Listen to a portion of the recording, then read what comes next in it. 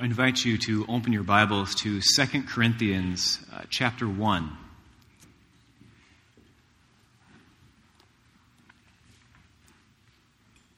We've spent some time in 1 Corinthians and even looked at that alongside of Pentecost. But now we're going to go and just spend a few weeks in 2 Corinthians.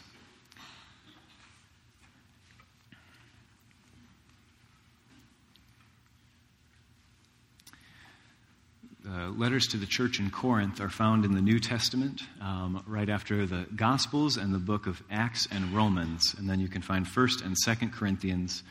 We'll be looking just at the first 11 verses of 2 Corinthians this morning. And as we do so, it's worth noting where this letter starts. The title for today's sermon is The God of All Comfort. And maybe we hear that and we think, that sounds so soft. Maybe that's some kind of new agey, watered-down version of God who's all about comforting people. But before you think that, know that it's a direct quote from 2 Corinthians 1, verse 3, where we give praise be to the Lord, the God and Father of our Lord Jesus Christ, the Father of compassion and the God of all comfort. Our God is the God of all comfort in the midst of all trials and tribulations. And so there's a time to be challenged. There's a time to be prodded. There's times when God needs to move us from where we are. There's times when God needs to step in and correct our sinful thinking. But where 2 Corinthians starts is with comfort. Comfort in the midst of affliction. And so that's where we're going to start this morning. But before we do so, let's pray. God, as we turn to your word this morning, we pray that you give us comfort, that the gift of your word may comfort us, that your Holy Spirit may come into this place, be at work in our hearts and minds, that your Holy Spirit may illumine your word to us, that from it we may receive comfort, that we may be comforted by you and learn to comfort those around us. In the name of Jesus Christ, our Lord and Savior, the Father of compassion and the God of all comfort. Amen. 2 Corinthians chapter 1, verses 1 through 11. Paul, an apostle of Christ Jesus, by the will of God, and Timothy, our brother, to the church of God in Corinth, together with all his holy people throughout Achaia, grace and peace to you from God our Father and the Lord Jesus Christ. Praise be to the God and Father of our Lord Jesus Christ, the Father of compassion and the God of all comfort, who comforts us in all our troubles, so that we can comfort those in any trouble with the comfort we ourselves receive from God. For just as we share abundantly in the sufferings of Christ, so also our comfort abounds through Christ. If we are distressed, it is for your comfort and salvation. If we are comforted, it is for your comfort, which produces in you patient endurance of the same sufferings we suffer. And our hope for you is firm, because we know that just as you share in our sufferings, so also you share in our comfort. We do not want you to be uninformed, brothers and sisters, about the troubles we experienced in the province of Asia. We were under great pressure, far beyond our ability to endure, so that we despaired of life itself. Indeed, we felt we had received the sentence of death. But this happened that we might not rely on ourselves, but on God, who raises the dead. He has delivered us from such a deadly peril, and he will deliver us again. On him we have set our hope, that he will continue to deliver us, as you help us by your prayers. Then many will give thanks on our behalf for the gracious favor granted us in answer to the prayers of many. This is the word of the Lord.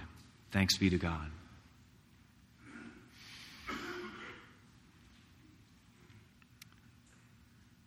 It is a pastoral imperative of mine that in funerals we make space to grieve. It seems obvious, doesn't it? But sometimes when death comes, and I had no idea when planning for this sermon that we would have to be carrying the news that we have about Grethel being close to the end of her life. And so I carry that with me this morning. But when I think about the funerals that we've experienced here together, it is an imperative of mine that we make space to grieve. In a funeral, we have a lot of confrontation with the meaning of life and with death. We confront that reality, and there is pain and there is grief in being separated from people that we love, because people are irreplaceable. But the best of our Christian faith and the best of the church's tradition offers us a way to come and confront death and make meaning of it. And that's what a funeral is for, to make meaning of hope, to make meaning of the celebration of life. But in the midst of all of that, we cannot lose the space and time simply to grieve. Even when those of our senior saints who are old and full of years pass away peacefully in their sleep, there is still grief. We still grieve because we have been separated. Even if only for a time, we are separated nonetheless. Saying goodbyes are painful. And if you've grieved or surrounded someone who's grieved, you know that it's not just a one-day thing either, but that for weeks and months and even years to come, there will be little things that bring us back to the memory of someone we love. And in that moment, we experience some grief because we've been separated. There needs to be space for grief, alongside of all of the space that we make for celebrating life and for hope. Because the type of comfort that we are taught about in Scripture, particularly in this passage, is comfort that comes to us in the midst of suffering and grief and hardship and pain. Scripture does not teach us about a type of comfort, if you'll call it that is based on ignoring the pain, or pretending that something isn't as bad as it is, or dressing up our more honest thoughts with our more pleasant platitudes. The nice things that we say that we think about and know would not be helpful for us to hear if we were in someone's shoes, but we seem to say them anyway. Comfort comes in the midst of real grief. Not in pretending it's not there, not in trying to make it something less than what it really is. Because, my friends, while we are here on this earth, grief is real. Grief is real. We are separated from people we love. We struggle against diseases of both physical nature and mental nature that seem to have no real hope. Grief is real. We experience pain in our bodies, in our relationships. Grief is real. But comfort is also real. And real comfort, real and true comfort, comes to us most fully when we accept the reality that grief is real, that we don't try to box it up and make it smaller than it is. Comfort and grief coexist. The grief we experience is real. The pain is real. The comfort is also real. A few years ago, when preaching from the wisdom literature of the Bible, there was a phrase that I used, that true wisdom comes to us from God and leads us back to God. And the same concept is true for comfort. That true and real comfort comes to us from God. And it might take its time, and it might weave around, and we might not go so willingly, but true comfort that comes from God will also lead us back to God to rest in the comfort that he offers. Hopefully that comes to us from within the body of the church. Hopefully that comes to us through the words of Scripture, in which we find both grief and comfort. And that comes to us in moments of prayer and clarity. But grief is real. And comfort comes to us from God in the midst of that grief. There's no help in trying to weave our way around it or pretend it doesn't exist. I know a good friend of mine, if I talk about comfort, right away he would ask me, well, if comfort comes from God, does that include Southern comfort? Okay. Yeah, but actually what we're talking about here is real comfort. Not the things that we turn to try to minimize our pain or avoid feeling the full scope of emotions that we experience. Not the things that we turn to distract ourselves or to avoid the issue. Not the habits that we have that distract us from what God might be trying to tell us and lead us. True comfort comes from God. And let's be patient and let it take its time. Because there's some moments where there's no magic words or formula that just make everything better and go away. If there were such words, I hope I would have learned them in seminary. But that's not what we learn from Scripture. Real comfort comes to us from God. And that's where the Apostle Paul starts in 2 Corinthians, is comfort for this church gathered in Corinth.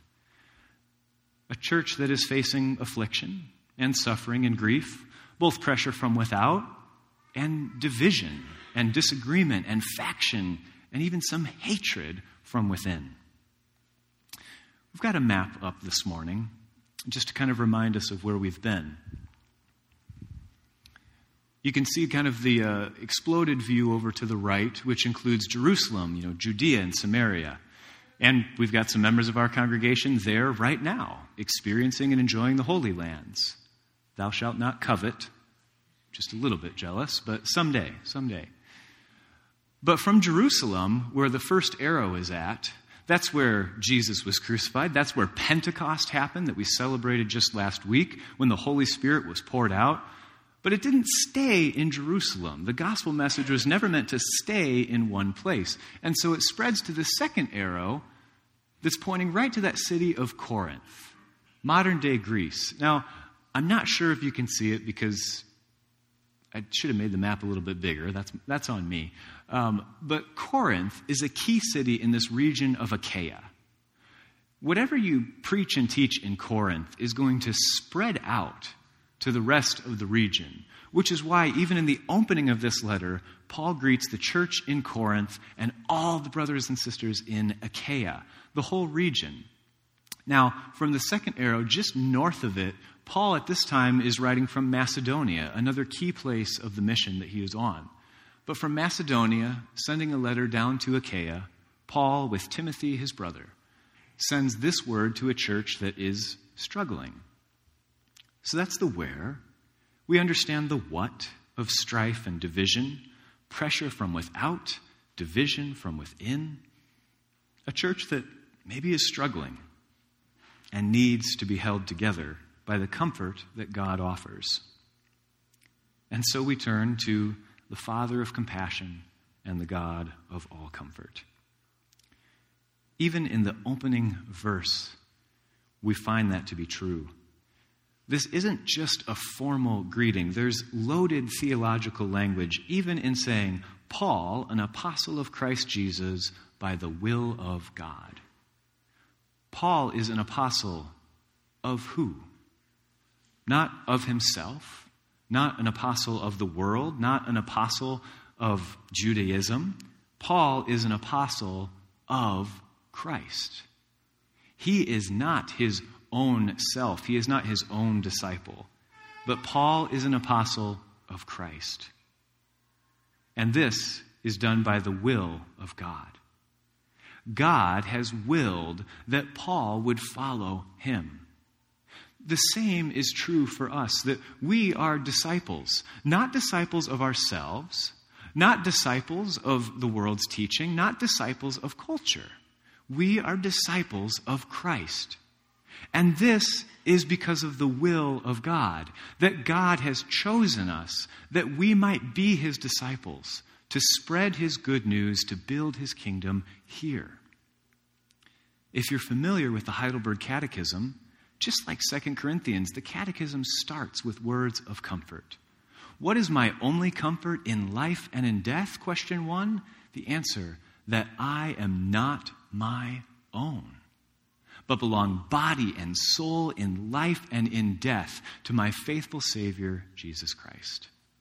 There is comfort in knowing simply that we are not our own, that what we see is not all there is, but that by the will of God, we have been adopted as sons and daughters of his family. And God our Father is the Father of compassion and the God of all comfort. What's true on an individual level for Paul, being an apostle of Christ by the will of God, is also true corporately to the church of God in Corinth, together with all his holy people throughout that region of Achaia. To the church of God in Corinth. The church is not of Corinth. The church is of God. The church belongs to God. It happens to be in Corinth, which means that the church will face the struggles that the region of Corinth will face, that it will encounter the cultural challenges that that region will face, but that at the end of the day, the church belongs to God, and it is simply located in a place, but it is not of that place. North Holland Reformed Church is a church of the Reformed Church in America, not the Reformed Church of America. We are Christ's church. We are in the United States and Canada. We've got some friends up there too. We are in America, but not of it.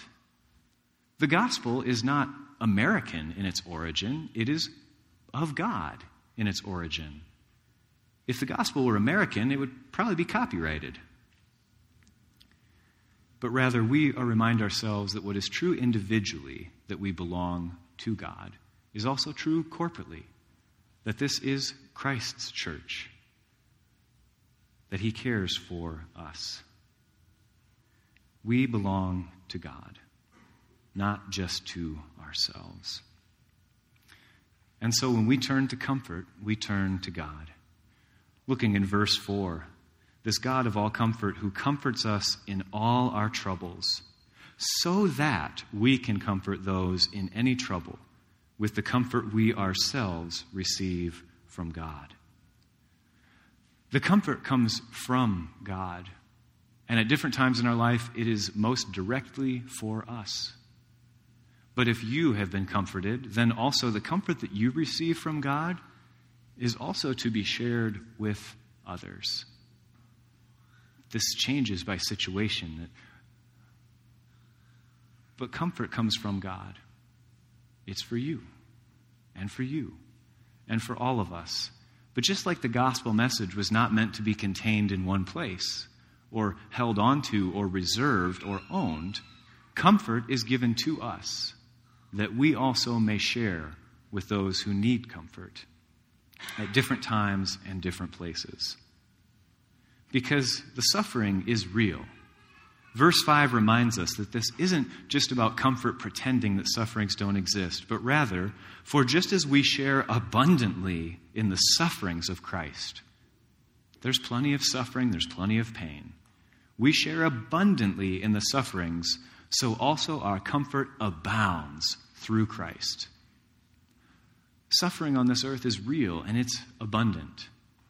But we share our sufferings together. When we are at our best, our suffering, our struggles, our needs, the most painful experiences in our lives are meant to be shared with Christ's body so that we can share in the abundant comfort of Christ. It's a distressing thought to know that every single one of the people you hold most dear is going to face suffering. And yet, comfort abounds in the body of Christ. And so the Apostle Paul continues in verse 6, if we are distressed, it is for your comfort and salvation. And if we are comforted, it is also for your comfort, which produces in you patient endurance of the same sufferings that we suffer. If we're distressed, it's for your comfort. If we're comforted, it's for your comfort. There seems to be a very common theme going on here. But what does this look like? Because psychology is my other field of study, and I don't pass up an opportunity for puns or to be a little bit of a psychology nerd, I found a helpful theory on this. I want to introduce to you Susan Silk's ring theory. It's just a group of concentric circles, but it has to do with comfort and how we comfort those around us and how we guard ourselves of standing in the way of other people being comforted. Now, at the very center is the person, the individual, who is afflicted, meaning this is their pain, this is their mess, this is their trauma. They own it more than anyone else. The way that this was introduced to me in terms of pastoral care was thinking of chronic treatment, someone who is battling with cancer. In that case, the person with the cancer is the afflicted one. They are at the center. Now, the next concentric circle is their partner, their spouse. The next circle out would be children, and then to family. The next circle out to close friends. And then the next circle out to coworkers. And eventually, you can keep doing this however long you want. Eventually, you get to people that you wave to on the road that you don't actually know. Sure, they're in your circle too, but this doesn't really affect them. But the person at the center is the most directly afflicted. Now, there's two arrows. One's going into the circle, one's going out. If you're on an outer ring, what you bring and share in is comfort. If someone's in a smaller ring than you, they get your comfort. Just as the Apostle Paul says, if we are distressed, it is for your comfort. We're going to put comfort in. Now, if you're in a smaller ring than someone else, then the word that they threw on the arrow is dump. You get to dump out. Now, this isn't just a blanket permission to be mean to people if they're in a bigger circle to you. But consider the struggles. If you've walked alongside of someone who has suffered, then you know that there are tough days. And on those tough days, the people that are in a smaller circle are allowed to express that grief, that distress, that pain to those outside of their circle, in the circle bigger than them. For the days when you ask someone, how's today going? And they simply say, it's been a long week and a miserable day. And I'm not sure how much more of this I can take. The person in the middle has permission to say that. And the people on the outside don't get to try to disagree with them or try to minimize it or try to package up their pain and say, no, it's not so bad. They get to listen and comfort. And maybe the most comforting words to say are, I can't imagine how difficult that is right now. It also means the people on the outside don't get to make it about them. There's nothing more annoying. This should all be very counterintuitive, and yet it's not. There's something deeply annoying when people take someone else's problems and make it about them. There's almost something selfish about that. And sometimes we do that simply because we're uncomfortable. Some of you know a few weeks ago when Caitlin and I were on vacation, I also co-officiated for my aunt's funeral. And considering in that moment, my aunt is the center. She's the one who passed away. Her spouse, her children are in the next circles. I'm family. I'm one circle out from there. Which means that experience is not about me and my grieving. It is more about those who are closer in. Now, I get to grieve too, but not at the expense of those who are in a smaller circle than me. The most annoying thing that happened in those 2 days was when I haven't lived in my hometown in several years, and this person came up to me and said, do you remember who I am? Okay, we're at a funeral visitation, and you want me to play a guessing game? Does this seem out of place in any way? And it might have just been because she was uncomfortable. She didn't know what to say. But what I experienced in that moment was she took my pain as a nephew who's grieving, and she made it about her. That we're going to play some sort of sick 20 questions game at a funeral visitation. That annoyed me. And Caitlin can tell you, I grouched about it for a few hours into Iowa. Don't make someone else's pain about you. It affects you, sure. But pour comfort in towards the center and dump out. Allow people to express their grief. And also, if anyone ever asks me at a funeral visitation again, do you know who I am? My answer will probably be, yes, you're a narcissist. You're making this about you, not about the deceased and their family. Anyways, and if someone really has to guess, how involved do you think they were in your life? Okay, I'm done. We're cutting this off.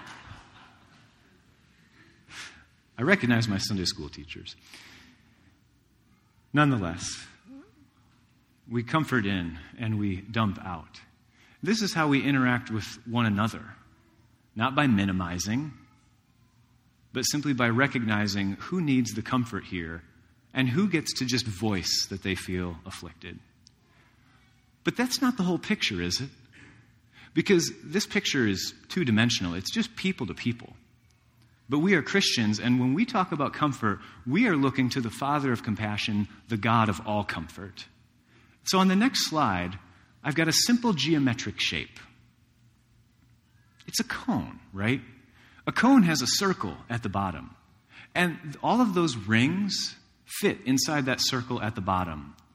But all of that is pointing up and connected to a point at the top. The top piece is the Father of compassion and the God of all comfort. All of the real comfort, the true comfort that we experience in the midst of suffering and grief comes to us from God and is given down to us. And it works its way through the different circles at the bottom. And we hope and pray and encourage and comfort that those who are at the center of affliction may be brought towards God. If you know some elderly senior saints, you'll know that they have their favorite passages in Scripture because they've experienced suffering and grief. There have been times when they've been at the center of the circle at the bottom. And they've found words for that grief, and they've found words for assurance and comfort in Scripture. They've had moments of clarity in prayer, and they've been encouraged by Christ's body, the church. And all of this leads us back towards the God of comfort. And when we are comforted, we learn how to comfort those who are afflicted. Comfort is a real thing. As the screen goes blank again, remember simply this. Our affliction is about us, and we're allowed to be at the center. But we also take our turns in the outer rings, putting comfort in, and to do that well. The last point I have is one that's worth mentioning.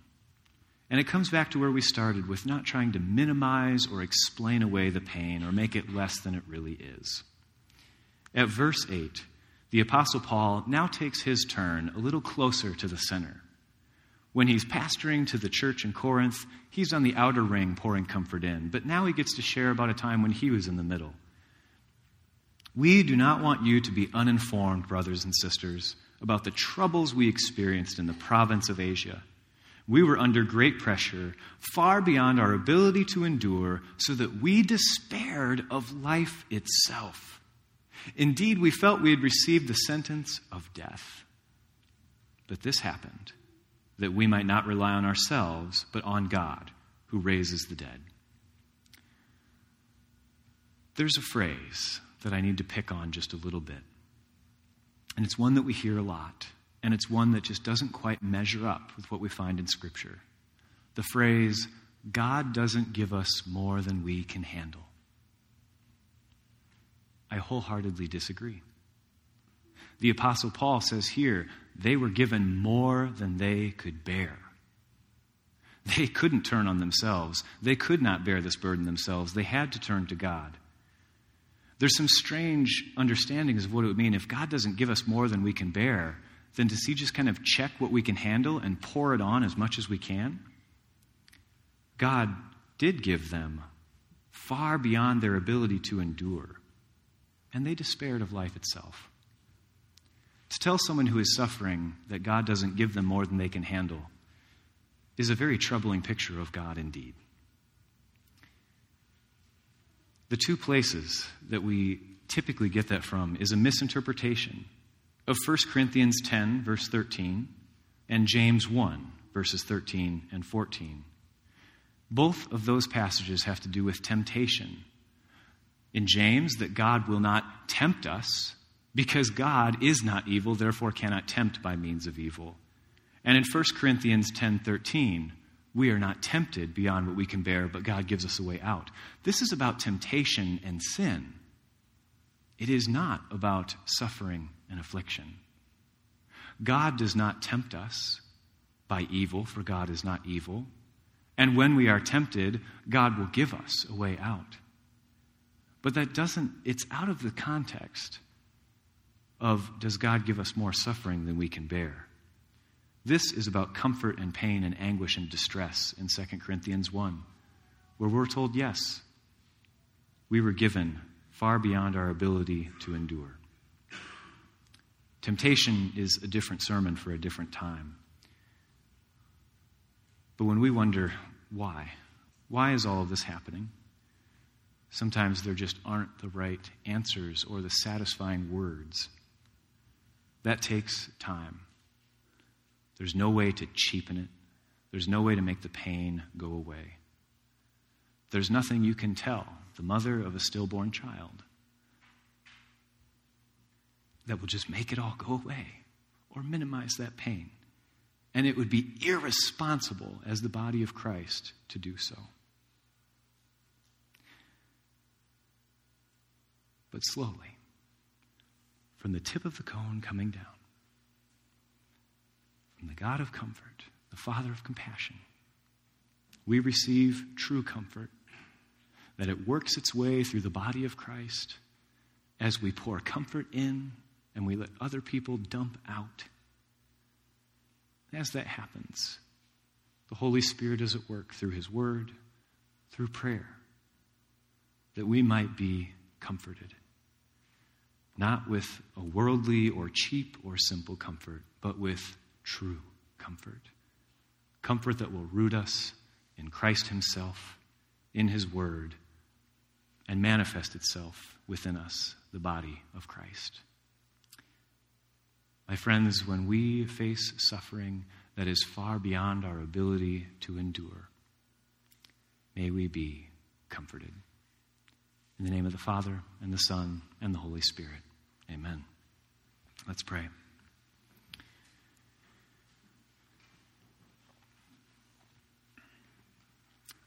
God, there are times in life when we face things that are beyond our capacity to endure or to bear. For those moments, we pray that you may surround us by those who will comfort us in real and true ways, in ways that come from you. And God, we pray that you give us strength and courage to comfort and surround those who are suffering, even when they're unpleasant, even when they're negative, even when we feel sometimes like we're getting dumped on. May you give us the strength by your Holy Spirit to bring true and real comfort to those around us, both within the body of Christ for its strengthening and edification, and in the world outside of the body, so that people may come to know you and the true comfort which you give. In the name of Jesus Christ we pray. Amen.